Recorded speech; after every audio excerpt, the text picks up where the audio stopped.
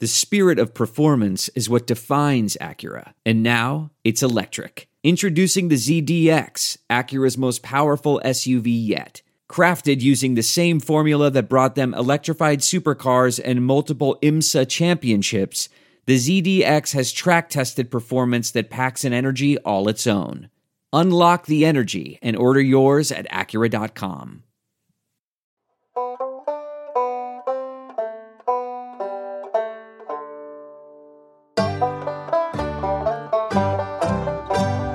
Ethics in football, we dug ourselves a hole. Is it right or wrong to smash a player's skull? Ain't no easy answers, but there's one thing I know. Now it's time to play that banjo. Football's our favorite, but won't you please take note? We see it's got some problems, we're all in the same boat. Reckoning with football's past, I reckon you better paddle fast. Boys, I think I hear that banjo.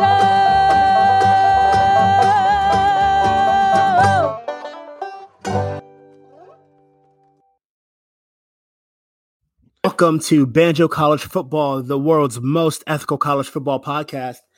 I am your host, Kevin Paul, joined as always by my co-conspirators, Andrew Stevens and Brian Scott Rippey. We're recording on a Monday afternoon here. So, gentlemen, how are your weekends?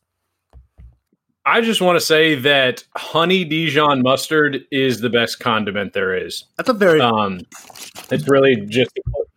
It's the closest... It's the most recent activity that I completed was eating a sandwich with honey Dijon mustard. And so we're trying to keep it linear with my thoughts here. I moved into an apartment after a week of being asked to do things I'm completely unqualified to do. Time inside an IKEA, and that place is overwhelming. You could get lost in there pretty easy. I actually did not know how to get out a couple times. And then when you spend like over an hour in there with the whole mask thing, it kind of gets real steamy. And it almost felt like I was trapped and I was going to die inside this Swiss or Swedish store, and that was going to be the end of me. But I made it out, and I'm now moved into an apartment that I'm not currently at because I don't have Wi-Fi yet. But that is loosely... I heard IKEA. That's loosely the plot to Midsummer, Rippey. Oh, it's really cool. I said that's loosely the plot to Midsummer. Yeah. Well, IKEA is awesome. It's just so big, and everything's categorized into rooms. And so it's like a maze, and you're like, how the hell do I get out of this thing again? And it takes a while. You got to know what you're doing before you roll in there. You can't just stroll in there thinking you're going to grab something and walk out. No, not how it works.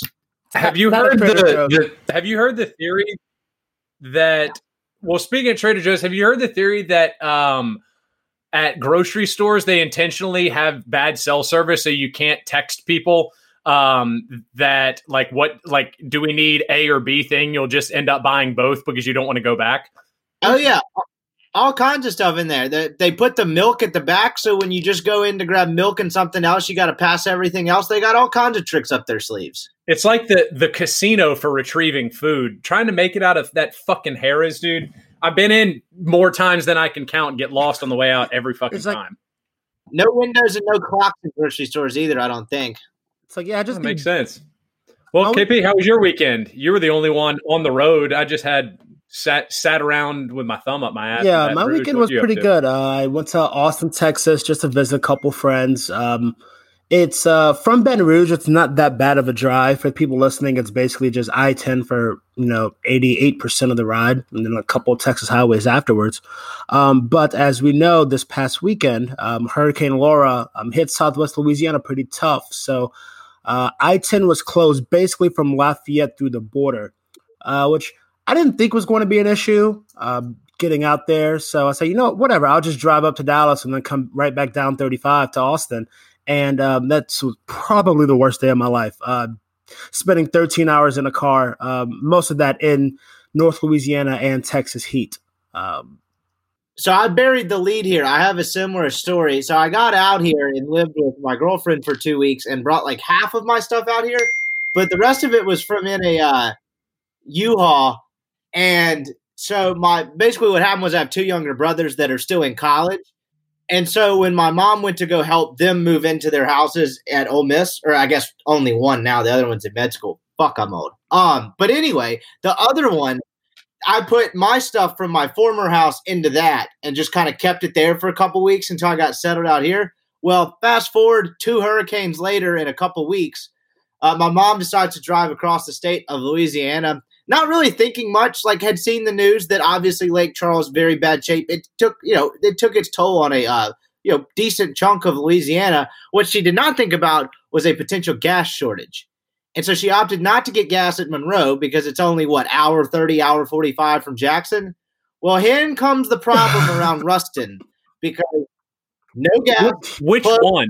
Closed, one open with 50 people. I'll keep chancing it, and runs out of gas 0.8 miles from the nearest exit and has to pay some gentleman who's basically just running an undercover gas service via the sheriff's department $200 for 4 gallons of gas or 2 gallons of gas, and ran out of gas on the side of the road. Was there for an hour in Ruston. So I've been really trying to delve into what potential right-wing grift I could get in, because while it is a more saturated market than it was, I do still think there is room for opportunity. So we'll have to talk off mic. We can't let the listeners in on what this potential gas shortage grift might be, because $100 for 2 gallons of gas sounds like a pretty sweet deal. I mean, we could just pull an Always Sunny and just just have cans of, I'll count it 1, 2, 3, 4, cans 5. and cans of gas in someone's garage, and just when there's a shortage, we sell it for $2.50 a pop when it's going for $3 everywhere else, and just make out like bandits. $10 for the gas for 200 amidst a natural disaster. Isn't that called price gouging or something? I don't know. Free market, baby. That's what I call it, Rippy. That is called supply and demand. I don't know where you went to school. Well, my mom was like, he could not have been nicer. And I was like, well, yeah, no shit. He's taking $200 for $1,000 of gas. I'm sure he was nice. If he was a dick, then he was just a ruthless motherfucker. Yeah, I will say, though, probably as a woman stranded on the side of the road, anyone that doesn't kill or violate her is a nice person, even if they're stealing all her money. I think her words were, yeah, he took $200, but honestly, I might have paid $1,500 if it had come down to it. Yeah, I can foresee that situation. My first car ever actually was a 15-year-old. KP knows this. It was a 15-year-old Buick LeSabre, and if you're familiar with them, it is think of the widest fucking car that you can a car that Joe Biden would just get off to driving. It's just a nice, big. My car. Dad drive a car. Anyways, oh boy, can my dad drive a car? Anyways, the thing had a broken gas gauge, and I had a shitty part-time job in high school, and so I could only fucking afford to fill it up $7 at a time. And so when I tell you, I probably ran out of gas a half dozen times there, multiple times on the way to school in the morning. Just unbelievably irresponsible behavior. All right. So speaking of irresponsible behavior, the Big Ten is basically trying to, act like we can't read. Basically, they're assuming that the collective college football community does not have reading comprehension. For those unaware, the reports came out this week that there was recently an 11-3 vote against playing the 2020 college football season amongst Big Ten presidents. This comes after our best friend Clay Travis and others railed against the Big Ten because the athletic directors supposedly supported the season to a person 14-0.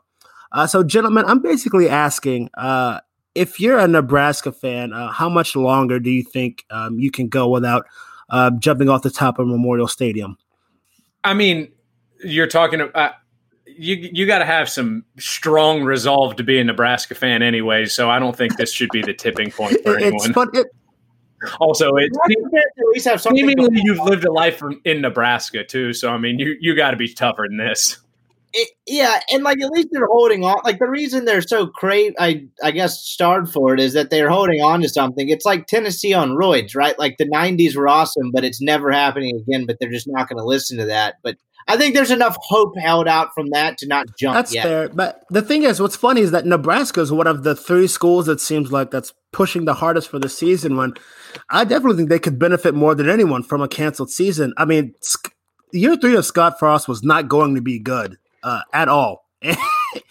And if they can stave off, firing literally their golden boy for one more year, I think that could be beneficial for everyone involved.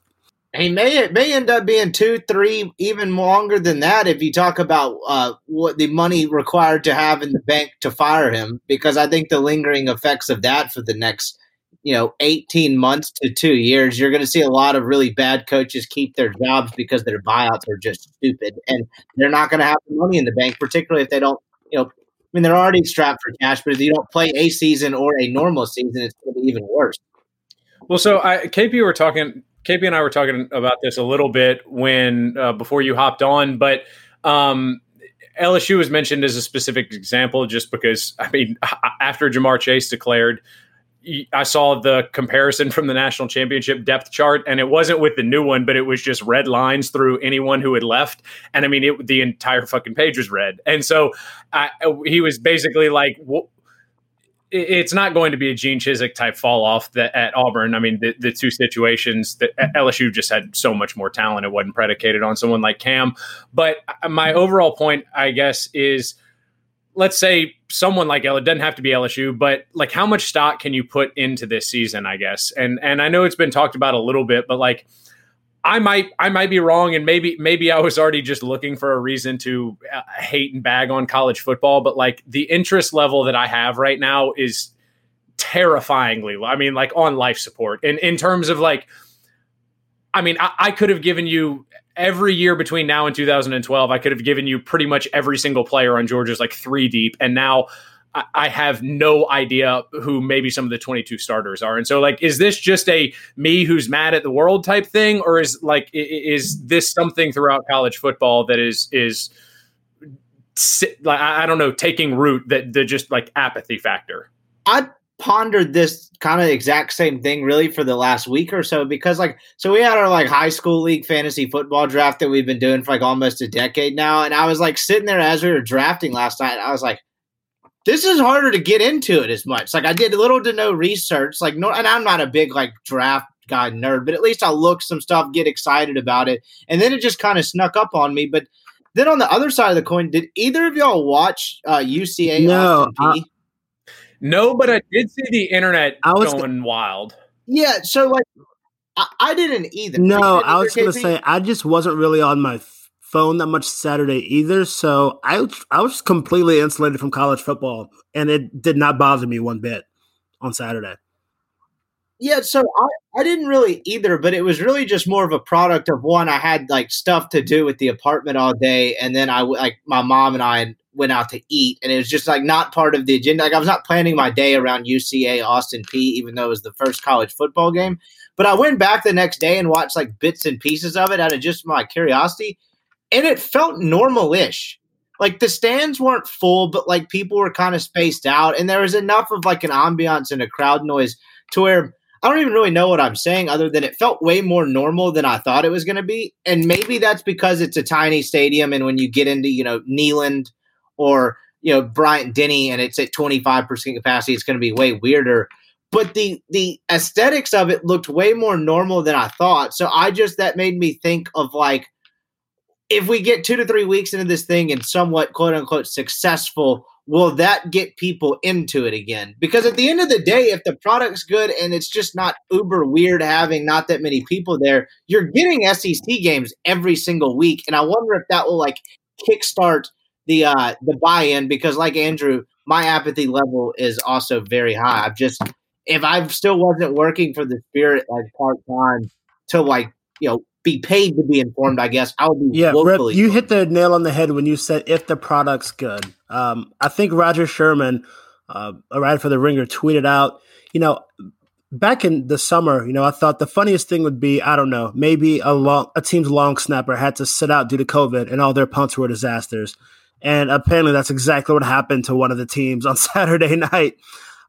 So here's the thing, I'm going to pay attention because I've just been an Alabama fan for like 9 years now, and that's just not going to change. But it's going to be hard for me to care if it's like, oh, can't wait to watch the Tide this week. Oh, great. Like, we're going to have to play tight ends and fullbacks on the O-line because that position group is all quarantining for this week. If the product is bad and there's already a pandemic going on, I'm not sure how much I can bring myself to like really get emotionally invested. And it's all tied, as you said, to like the personnel, right? Like the way the product becomes bad is not the lack of practice or the fans in the stands. It's some, like you said, a long snapper playing fullback or some shit just because they have, 45 dudes that are not walk-ons on sweats on the sideline with their jersey and no pads and the cool sweatpants and hats. Like that's where this just becomes a joke. Yeah, and I think that when you mention go well, what I think comes into that almost like subconsciously is the reason I think the NBA goes well is because you're not reminded that it sounds dumb, but like they have been successful in creating an environment that is almost free of the pandemic. And therefore, when you watch it, you aren't constantly thinking about the pandemic. And like, we can debate whether that is good or bad based on do we need something that just completely like pacifies and satiates us right now? I think that's a different question for a different day. But like, if they can somehow create something that you are not reminded every 15 seconds that like, oh yeah, this is unpaid labor and they're all getting sick and like, we don't know the long-term repercussions, but there will be some and they won't be protected from it. Like, it might be bad to even just try and turn your brain off from that, but I do know naturally that like if people are reminded of that less, they will care about it more. Just like the NBA, I think the title is going to be viewed as pretty legitimate because they seem to all be collectively buying in and there aren't any external factors sort of hindering the product. Yeah, here's the thing. If the players were paid, I'd be like, hell yeah, let's run through it. Let's go. Excited for the season. That's kind of how I feel about the NFL right now. But didn't we always, and that's an interesting point, because didn't we all, like, I don't know about you guys, like as bad as things got, and even on that weird weekend where it led to 2 cancellations out of the 5 for college football and the internet was just even more insufferable than it's ever been, even through the worst of this, haven't we all just kind of assumed the NFL is going to plow through? Absolutely. Oh, I've never had any doubt of, because I figured they were given enough time to not be like back against the wall like the MLB. Like, how do we figure? Like, they know enough about it by the time the season started to where it's like, I think they have enough money to put loose protocols in place to where they are not going to have like team outbreaks. Like, I think they'll be able to isolate, like you'll have players here and there based on each individual player's like risk averseness or if that's even a word, based on what they do at home and outside the facility. But like the college one is like we've hit on this ad nauseum, but just like being on a college campus that is operational since we've last recorded, like Bama has more COVID cases than like the European Union. Georgia shit's just going crazy. LSU had the entire offensive line quarantine. And so like, the NFL, they just seem to be willing to spend more money to make it actually work, as opposed to college football, I think still wants to bury their head in the sand. The KB, what is going on in Tuscaloosa, by the way? And granted, I haven't really seen much from Oxford since I've left, but like in the summer when there weren't any students, if you really wanted to brave it and do the whole going out thing, both of y'all, I think, have been to the library or at least know what it looks like. It's irrecognizable, the experience. You sit at tables way spaced out and the bartenders come to you. It may be different now they have students back, and that's impossible to manage. But like, I'm seeing lines outside of bars in Tuscaloosa and then pictures inside them where it's just like business as usual. Are there no restrictions, or am I just looking at internet photos and making my own assumptions? First of all, whoever the administrative leak in Tuscaloosa is has just been, on point. They've been providing every single detail to the media. It's like AO.com has more information than it seems like President Bell does from time to time. But so I know a few people who are faculty members, at the school, and they were told all summer, we have a plan. There is a plan. We promise, once the plan is like completely finalized, we'll give it to you, and then we'll start implementing it. And apparently the plan was just telling students, don't forget to wear masks and socially distance and wash your hands, guys. That was the plan. I don't think.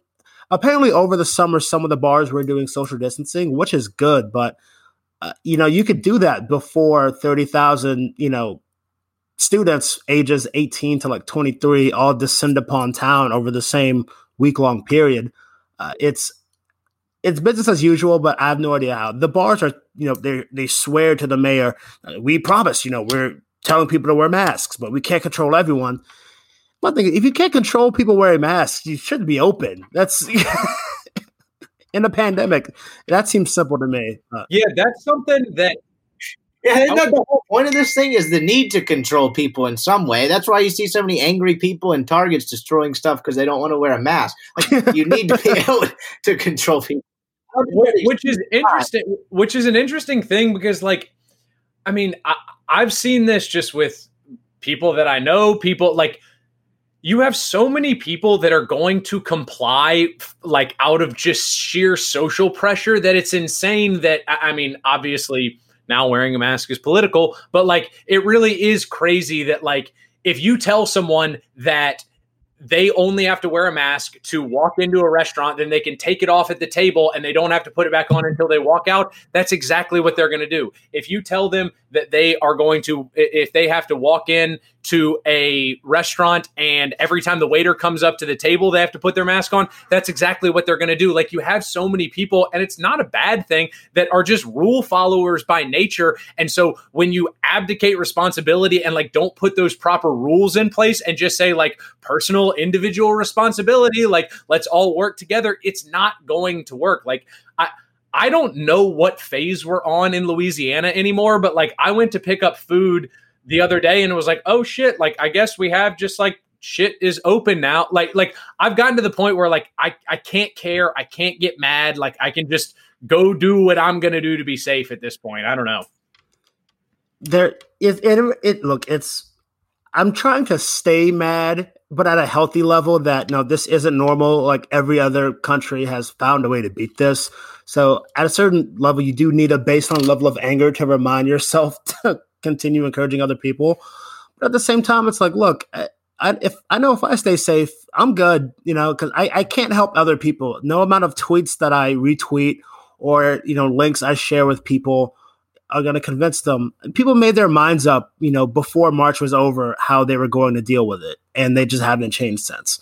So it's. And once places started opening up too, it was pretty much. We could hold off the wave until I don't know, like late June or whatever, when everyone's like, we're bored. So bars are a thing again, and just downhill. Well, and even you can tell the people that have just generally dismissed this as a thing because they are, like I was saying, they are doing everything they can up to like the rule of law. So it's like, well, if bars aren't if restaurants are open, they're going to go in restaurants. If they have to wear a mask to walk in, that's what they're going to do. But if bars aren't open, they're just going to gather 25 inside of someone's house and have like the amount of weddings that I've seen that have been going on and stuff right now. I know that this is a separate conversation from college football, but like this is the entire conversation in regards to like, we're about to send 25,000 people into one location. Like, I'm sure there have been other socially distanced things, but like, that seems like the most amount of people in a small area that we've had up to this point, correct? Or at least like walking through one bottleneck, because like your local grocery store doesn't have 25,000 people. Like I can't think of something that has that many people like operating in common spaces together up to this point. And so like we're about to see a third fucking wave. That's a great like, point, Andrew, because obviously if you put 25,000 people in Bryant-Denny, everyone can sit 4 seats apart or whatever, but there aren't 25,000 entrances in Bryant-Denny Stadium. There's like or bathrooms, exactly. There's concession stands, there's like 8 handrails, entrances. It's going to be again, I have no idea how they expect on like, having fans there. These 25,000 people can come watch the game in the stadium, but no one's allowed to tailgate outside of it. It's going to be disaster, and I'm kind of looking forward to it in a weird way. And the how big these stadiums are, I mean, there are 100,000 people, and so like they generally let people in from like 3 hours before the game until like an hour after kickoff, and so like that's with literally funneling people into the stadium as fast as you can, and you still have bottlenecks. So if you're going to increase procedures of like, not only are they going to be checking bags, like if they're doing any sort of temperature, if they're doing any sort like, so apparently it was my fault this time. My internet just said it is no longer working. I have cast far too many stones from inside my glass house at KP.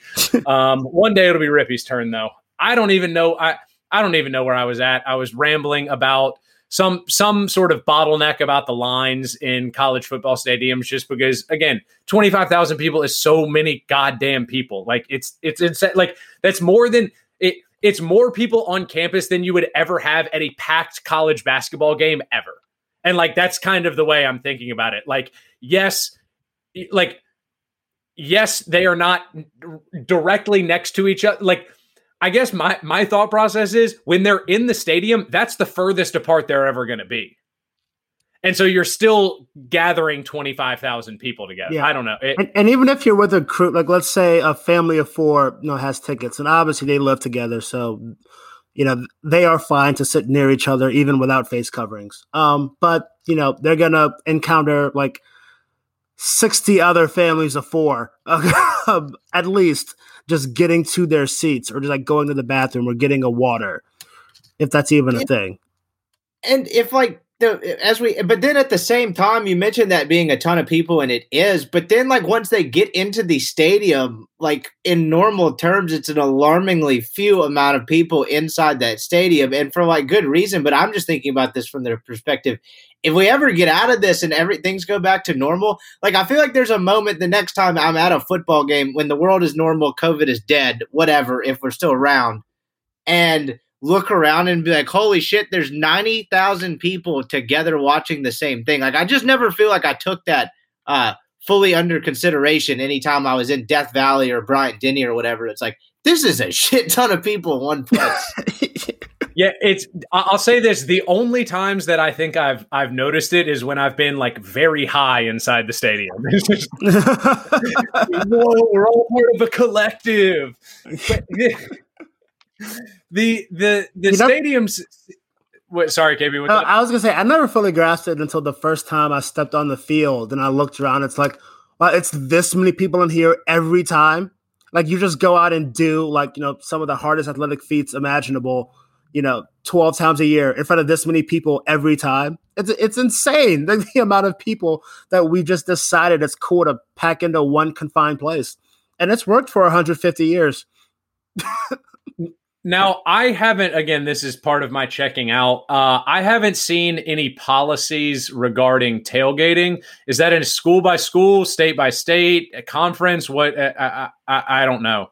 So I don't really know like what the jurisdiction is, but Tate Reeves did ban it. The governor of Mississippi, like in whatever phase Mississippi is currently in, he put in a 25% capacity at all stadiums and no tailgating. Now, how that is monitored, whether that's up to the school or the state government, I have no clue. But I do know the governor of Mississippi did put something in there in his latest whatever that was like no tailgating, quarter full. Yeah, I do think governors do have because it is like, it's campus is state property, right? So governors can do that.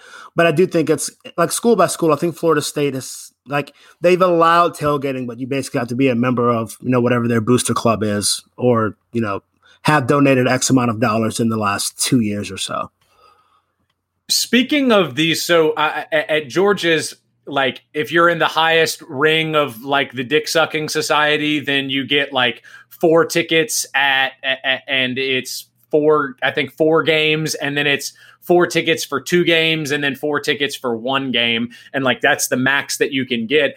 Something I'm wondering is like the only like athletic foundations or like whatever societies that I'm familiar with is LSU and Georgia, but like the way that most of them, or at least those two, operate is they're like very, very non-transferable in terms of tickets. And like, it is very like points based, and every dollar you donate gets you a point. It moves you up priority lists. And if you're like, there's cutoffs at certain numbers. And so like, obviously these cutoffs are going in, but like, we're talking about 25% capacity. What's the average age going to be of these games? Because like, there's a lot of like, I'm sure every one of y'all know this, like just walking around tailgates, like potentially not having season tickets. Like you usually go to some like super well off guy's tailgate. He's like, yeah, I got 16 of them. I need these 4. And like, they like, especially for the smaller games, they just start getting like handed out almost, or like you buy one on the cheap from somebody that you know. Those extras are gone. Like that one guy, the matriarch or the patriarch of this family, like they are going to the game. And so like all of the kids and the grandkids and those tickets that usually like, I feel like get dispersed amongst when we were in college, the college kids and stuff, like those are gone. Is it just gonna be a bunch of 65-year-olds trying not to die here? Probably. I mean, yeah, you bring up a good point, because the oldest ones are the ones that like that are going to have the most pull in terms of getting tickets. If that's not a perfect description for this whole thing, I don't know what is. I mean, that's just because it's just the North Zone in Tuscaloosa, basically. But it's just that nothing but 65-year-olds just watching the game. That's it. That's no one else is going to be in the stadium. I mean, I'm a 2-time alum, and I've donated some money to the school, and I don't have a prayer at seeing a game inside Bryant-Denny this year. I don't even want to know what the process would be for me. There should be a decorum. If we're going to do this 25% capacity thing, we should pass a set of laws on like fan decorum, to where if you scream like run the fucking ball or something, you get booted in favor of someone else. Or, if you question the play calling 6 plays into the game, out of here, the other guy gets a shot. We should make our own set of rules. Any mentioning of a firing of a coordinator immediately bump down the list. But there also needs to be like a decibel count of like, we can't have any quiet fans in there if it's only going to be 25%. So like, I think there needs to be a decibel meter on your chair or on the chair in front of you. And if it doesn't radiate loud enough, then you're like put into purgatory for the next game or something. I like that. But when Whitehair has too much scotch and passes out, he's got to be booted. Someone else can take that spot and yell. But with a mask, though, you have to be able to reach decibel count with a mask on. Because I don't want a bunch of boomers screaming, without masks in a confined area. There was somebody when for our season tickets growing up at LSU, there was someone who would get regular. It wasn't the normal person, but they would give it to someone with the hole in their throat from emphysema. And I'm wondering how that guy is going to be rocking in Tiger Stadium. Do you have to go mask over the hole in your throat and over your mouth? Oh, that's a good point. I'm sure Taft is finding a way to get those in production right now. The athletic associations, I have to imagine, are like, imagine working in any sort of like PR or relations or like any sort of donation field for an athletic department right now. It has to like, it just has to be a bunch of people that make like $300,000 a year yelling at you that they don't have as much pull as the person like donating $1 million a year. Just like a bunch of dentists and like low-level associate lawyers just screaming your fucking ass off. Look, I think that it's also I don't know how fair it is, but I don't really have an issue with it. It's like, look, if you want to watch a game, give us $1 million. If you want to see a game in person this year, make sure you've given the school $1 million over the course of whatever time period. I mean, to your point though, with this strap for cash as some of these places are, whether the schools are the initiator or not, how much of the under the table, the volleyball team needs a new arena, done, where are my tickets type of thing for the 25%? Yeah, I mean, not crazy, and also, what does the resale market look like? Because you play into this entire thing of like, so there's only going to be 25% tickets, but then you're also going to knock off some of the, like, I'm not looking on the fucking real. I'm not going to a game this year. Like, it's just not something I'm going to do. I'm not going to have fun while I'm there. It's not going to be worth like the whole, like, you can't tailgate, you can't go out after. It's just not an enjoyable experience. I'd rather sit on my couch, like watch all the other games. And so I think that the pool is going to shrink of people who are going to buy it. But at the same time, like, there are plenty enough dumb people in all of these states that are very well okay spending $200-$400 to be in a 1/4 full stadium. That even furthers it. This is, I guess, a conversation for way down the road. But, the big hot radio topic the last couple of years has been what's wrong with does college football have an attendance issue? And to your point, obviously I used to have to go to the games because I worked, but the weekends I worked, the last thing it didn't work, bye weeks, the last thing I wanted to do was go to a game. I wanted to sit on my couch or sit at a restaurant for part of it and watch it on a bunch of TVs or a huge TV in the comfort of my own home or some bar or something that's, a lot more intimate than going into the game. This would only have to further that, right? Because they were normal in 2021. There has to be a faction of people that watch all the games in 2020 at home and are actually, this is way better. Yeah. Watching at home has always been way better. Unless a lot of people, they care about being in the stadium for big games. I am one of those people.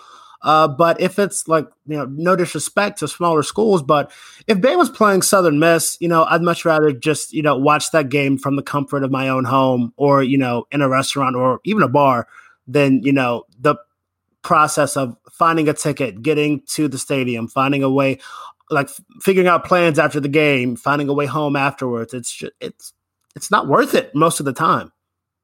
It just isn't. And that's one of those things that it's nice being to the point where I will, for Georgia games, I typically will do 3 things. I'll do the first game of the year, I will do the biggest game of the year, and then I will do Georgia Florida. And so, or if Georgia Florida is not the biggest game, then I'll pick a big home game or something. Mm-hmm. But I've liked that setup because it's I can make a big weekend out of it. I can get the to-do. We can get big plans. We can get a bus. We can do whatever. But I stay much more plugged into college football because when I was plugged in when I was working, but I do remember weekends in college where it's all right, you got a 6:00 game. You're trying to work the hot spot and it's going out a little bit. So you catch some scores, but you're drinking and then you go into the game and you have to walk to the stadium an hour early and then you hit the bar after. And so you end up catching up on a lot of the stuff on Sunday morning, but then kind of the NFL starts before you ever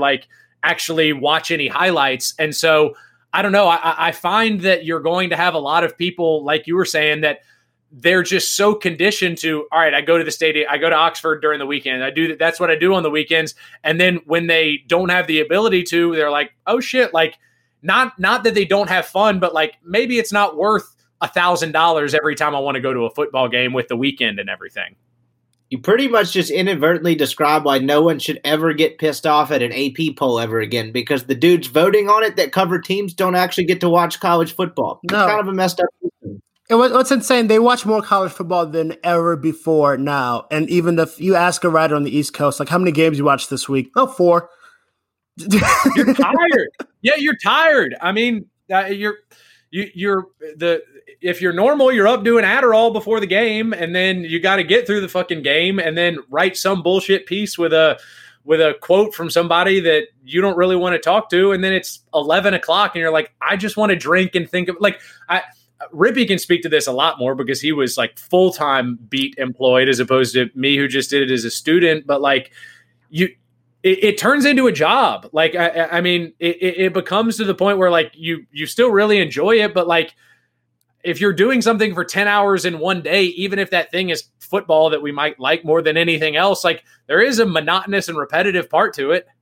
The only shot I would ever going to get, and this is why, honestly, thanks for nothing, COVID, but when I got out of here, I was thinking I'm going to get to watch football on Saturdays all day without any responsibilities, and it's going to be awesome. And now, whatever that looks like is definitely going to be different. But to your point, the only prayer on a Saturday that Ole Miss played that I had of watching football in the way I want to watch it, to where I'm not just killing time in a hotel room type of deal, was if Ole Miss had an 11 o'clock game. Because if it's a 3 o'clock kickoff, you got to get there 1:30 or 2, and your game's 6:30, you're out of there 8:39 at best. And then, of course, anything after that, you can imagine it's even later. The only prayer you had to ever watch any football in like and have, drink a beer and do it comfortably was if an 11 o'clock game. That was the only time you could do it. Yeah. And still then you're like the night game. Just imagine. And then you're cheering for 11 o'clock football, which just sucks ass. Yeah. And most of the times where it's an 11 o'clock game, Ole Miss is playing the Little Sisters of the Poor. And so even when you go out after to get a drink, not everybody's in town. On all the big games, all the big weekends, you're working. Just imagine an ACC rider. So they're on the East Coast, and their game is at 3:30 p.m. and they're an AP poll voter. There's absolutely no way that they'll watch a number 18 Stanford play a number 23 UCLA. There's no way that they get to catch that game and make an informed AP poll vote. Because by the time that they're finished with their responsibilities, it's already 11:30 p.m. and that game's in the third quarter, and that person's going to sleep. I missed LSU Texas because of I wish I could find the schedule. I missed LSU Texas, I think because of Ole Miss ULM. I missed LSU Florida because of Southeastern Louisiana, and then I missed Bama LSU because of New Mexico State last year. That's every snap of it. Did not watch a single snap of either one of those games. It was the exact same kickoff. That LSU Florida. I went to the LSU Florida game this year. The one where 100,000 people gator chomping Florida was a surreal experience that I don't think I will ever get to live again. I really do hate Florida. I've spent not a lot of time in the offseason thinking about how much I hate Florida, but I really do. Also, the game that I watched where I was like, yep, LSU's going to beat us this year. Just, I wasn't convinced from the Texas game because Texas secondary just, was never that impressive to me. But after the LSU Florida game, I was like, no, Bama's losing to LSU. It's fine. I accepted it, 3 weeks in advance. But, it's the way of the world, I guess. Yeah, so when does Bama and Georgia play? I guess since we've last recorded, the SEC schedule has come out. I literally don't know. I know we open up with Arkansas, but I don't know Georgia's schedule outside of that. That is the level of apathy that we're working with here. Bama LSU is quote unquote week 4, which is October 17th now. Wait, Bama LSU or no? Bama Georgia. Bama Georgia. Sorry. Okay. Week 4. Oh, that's right. That's right, because we said that's the same week as LSU Florida, so they're going to make it to that week and then cancel it. Yes. They're going to get all the TV money from, the 2 biggest games of the regular season and then call it quits. What do you do, though? To flesh this out, I guess get this thing somewhat back on the rails, what do you do if they do make it through this thing? And you have 3 conferences done in November, and the Big Ten falls through with this plan of, hey, we're going to start in November. How does that work? What do you? It sucks so much shit, dude. This is so dumb. Look, I can't even believe I'm saying this, but the playoff committee just has to tell the Big Ten, no, we're playing our playoff, on New Year's Eve and January 11th or whatever the dates are. You can start before then, but if you don't have a season completed by Selection Sunday, then no. No, I got a serious question. You know how infuriating this is going to be, though, because we're going to have the college football playoff on the same weekend that 8-0 Ohio State beats the shit out of Penn State or something. That's what's going to the Big Ten is going to function their schedule to siphon off as much buzz from the college football playoff as possible. Because if they're playing an 8-week season starting in November, they're going to be playing within 3 or 4 days of the college football playoff. Can you imagine just even steering it back to the beginning of this thing? And I know they said start roughly around Thanksgiving, but just let me imagine this and have fun with this. Can you imagine the country having a presidential election on November 3rd, and then the Big Ten, say it opens its season November 9th? Can you imagine the boners the conspiracy theorists would have for that? It would be on another level. Bro, I am going to kill myself. I think that's a wet dream. I'm absolutely very worried. I've been on a college campus for 2 presidential elections, and they're probably my 2 least favorite months of college ever. I don't see how the Big Ten can. Well, I can see how they can do it. Money, clearly, but it's going to be one of their worst ideas yet. Not to mention, most of the Big Ten plays in places that are just uninhabitable from November through February. It's like, yeah, well, I was gonna host Purdue on January 19th. There's no way.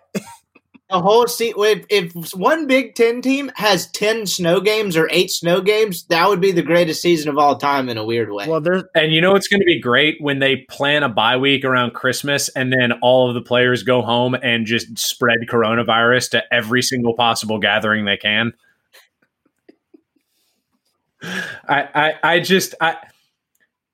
They cannot manage to just formulate a conservative plan and then stick to it. Yeah. Like that's like from the highest level administration down to the absolute lowest. We've talked about this ad nauseum, but it has just been at the beginning. If we could have said we got to sit on our ass for 8 fucking weeks, we would have been fine.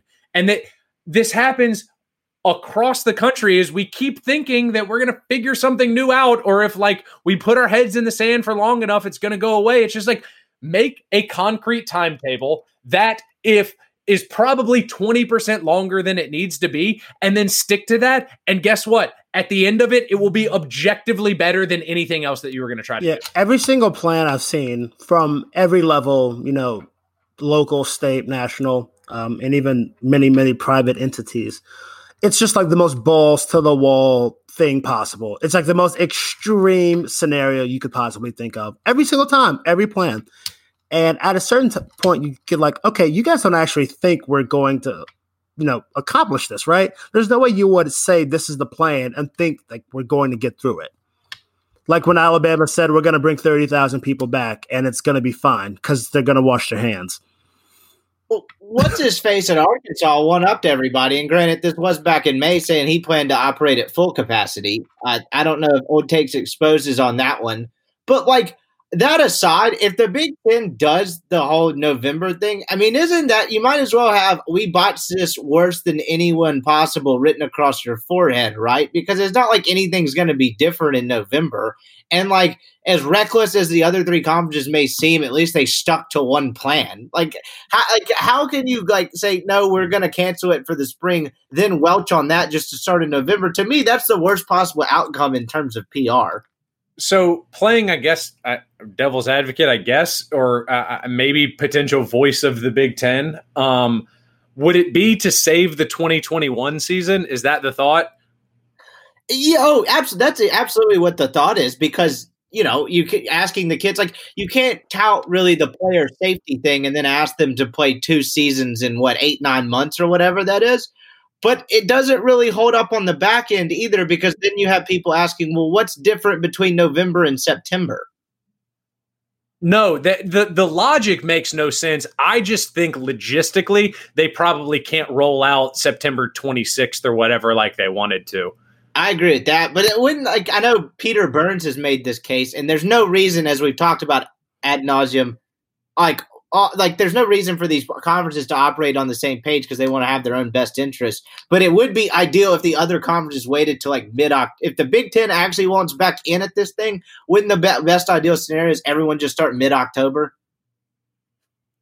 You would have to. So here's the thing. Again, you need a college football commissioner that would solve all of this. But I think the SEC probably, or someone like the SEC, then looks at it and says, all right, is it worth pushing it back 5? Are we going to make enough more money, letting the Big Ten back in to boost the legitimacy, the theoretical legitimacy of the playoff? Or are we just better off powering through? And because the way that a lot of these deals work, the money is already in hand. It's not like all of this is basically how many eyeballs can we bring to the table to renegotiate our next deal. And since people like the SEC are in the midst of deal negotiations, things like this matter. And so it's not like they are losing money at the current moment. The ESPN SEC deal or whatever, that is the CBS deal, however they have them structured, those are already paid out. This is basically for future loss mitigation. And so I don't think you end up I think you have the SEC that ends up just saying, no, fuck that. We will be fine enough if we just stick to our plan. If all that ends up happening is we have to crown a conference champion and the playoff doesn't look as legitimate, that isn't going to end up hurting us. But what could end up hurting us is us kicking the can down the road. For example, something could happen where we kick the can down the road, virus manages to get worse in the winter, and then we have legitimately lost an entire season. I don't know. I really don't know. Yeah, I think that boils down to the fact that, we don't know. No one really knows, not even, the university presidents and ADs who were, look, a lot of people are to blame for the lack of a college football season or the lack of a regular college football season. But I think, we've, hammer this point, to the point where it's almost dead now. University presidents and ADs hold, they hold a pretty good bit of blame for just refusing to just acknowledge the fact that there was a virus that could affect the season. And not just football, too, all fall sports, volleyball, soccer, basically everything on a college campus has been hindered because people couldn't put together a plan. Adults who are paid very, very handsomely, to, lead through issues exactly like this one. Just, they didn't meet the challenge. And to underscore your point, it's not even just sports. It's how about school? Yeah, exactly. Again, like we said, I don't know how Alabama is the only school whose numbers are just known by the entire nation at this point. But it's not just it's everywhere. It's any college campus of at least medium size. It's happening everywhere. Students are just they're not following the rules, and I kind of don't want to blame the kids because once again, I never had to go to college during a pandemic, so I can't say how I would have or would not have reacted. But there was, going back to Andrew's earlier point, no one told them what to do. They were just told to come back to school and pay for housing and tuition. I was about to say, I don't know. I think that we have belabored this point a whole lot, but the moment that you called those people back to campus, the moment that you just stopped operating in reality, that's the moment when we've been kind of talking about part of the reason I quit my job is because I was y'all are just putting on airs right now. You recognize the virus is bad, but you aren't actually making people safer. You are just doing this to have people think they're safe enough to make sure the tuition check clears. And so when you're dealing with, now extrapolate that to a major state university, it's really the exact same thing. Alabama didn't need a plan. They just needed to convince people that they had a plan long enough to make sure that the tuition checks weren't going to bounce. And so once they were able to figure that out, they're going to be doing the same thing for the spring semester because they fucked up so bad in the fall that this is going to be a spring semester issue. And you're going to have people in the spring that say, y'all didn't have a plan. I'm holding my dollars until you actually develop one. And I think that's where we could, from maybe not as much of a sports side, but I think from an academic institution side, we could be in a whole lot of trouble because universities burned their one mulligan on this of we trusted you, you fucked up, and now we're not going to trust you anymore. Yeah, I can't imagine being a parent sending my well, first of all, I can't imagine sending my kid back to campus in general during all of this, but sending my kid to campus in the fall, seeing everything that's gone on, and they're just paying no discernible direction in any way, shape, or form, and then having them come home for Thanksgiving, but not going back because that's how it spreads even more, and then sending them right back in January. That's not realistic to me. I don't know. But I believe that COVID's real, so I could be different. I don't know. Yeah, I have Rippy. It appears that your screen has gone blank, and you're now showing a map of. It looks like Dallas, Texas. That was me. I was trying to hit the mute microphone for 2 seconds as I plugged something in, and I hit mute camera. So what? That was a map of. Oh yeah, it is. It's a nice. Yeah. Rippy has become the Dallas Fort Worth Metroplex. Pretty much. I am the Metroplex. We got a good 45 minutes in, didn't we? An hour? Yeah. I think I got 2 recordings that are one's 24 minutes, one's 29. So 53. We killed KP. The recording went out. His internet didn't go out. We killed him. So this is the end of the episode. We'll talk to you next time. Bye.